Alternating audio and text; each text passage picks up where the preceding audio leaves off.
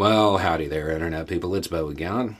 So, today we are going to talk about a pretty important message, and one that I really think people need to get and understand in the next week. Not a lot of time to grasp this concept. Given the current climate, there are a lot of people asking what they can do, and we're going to talk about that too.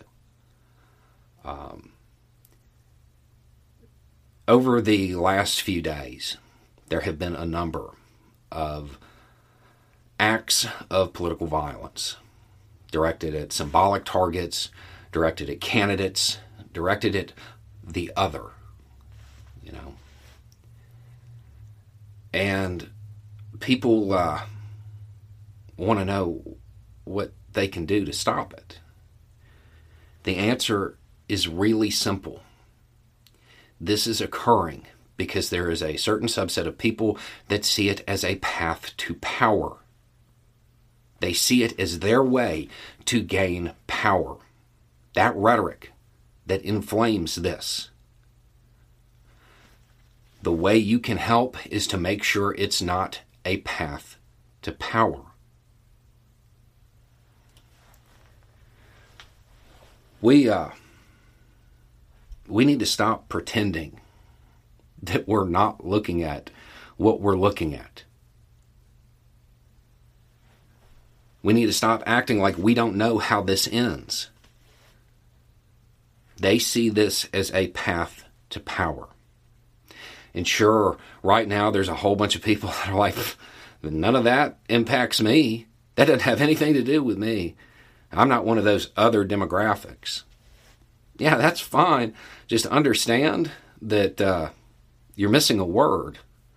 Yet. They're not coming after you yet. They will. We know how this story plays out. We've seen it before. First they came for the socialist and I said nothing because I was not a socialist. That's not the most famous line, but that's how that actually starts.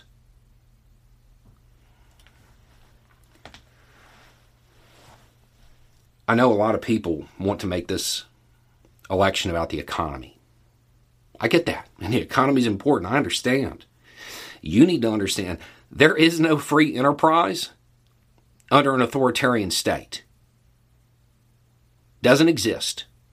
And if you're a small business person, you need to understand you're the competition of the people who are going to be in power. Because they're going to be buddies with the big companies. You don't get any protection.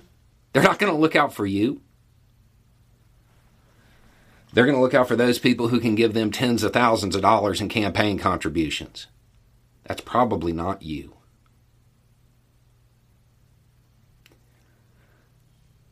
We have to stop pretending like this isn't happening. If you vote for somebody who is an election denier, you vote for somebody who uses violent rhetoric. You vote for somebody who excused or downplayed the events of the 6th. You are voting for this to continue. That's what's happening. Because you're telling them it's a winning strategy. You're telling them this is the path to power. This is the way. And eventually it will come back on you. We know how this ends. We've seen this story over and over again. When you need mealtime inspiration, it's worth shopping Kroger, where you'll find over 30,000 mouth-watering choices that excite your inner foodie. And no matter what tasty choice you make, you'll enjoy our everyday low prices, plus extra ways to save, like digital coupons worth over $600 each week. You can also save up to $1 off per gallon at the pump with fuel points. More savings and more inspiring flavors make shopping Kroger worth it every time. Kroger, fresh for everyone. Fuel restrictions apply. If you vote for somebody who is denying election results, saying they won't concede, you are giving up on the United States. You are giving up on the idea of representative democracy, and you are encouraging an authoritarian state. People say, This is the most important election of our lifetime. No. 2016 was the most important election of our lifetime. And collectively, the country failed. Did better in 2020, but not by the landslide necessary to send the message. Here we are 2 years later, people still excusing it. People willing to overlook it. Understand it will come back on you. Tyranny anywhere is a threat to freedom everywhere. Don't forget that.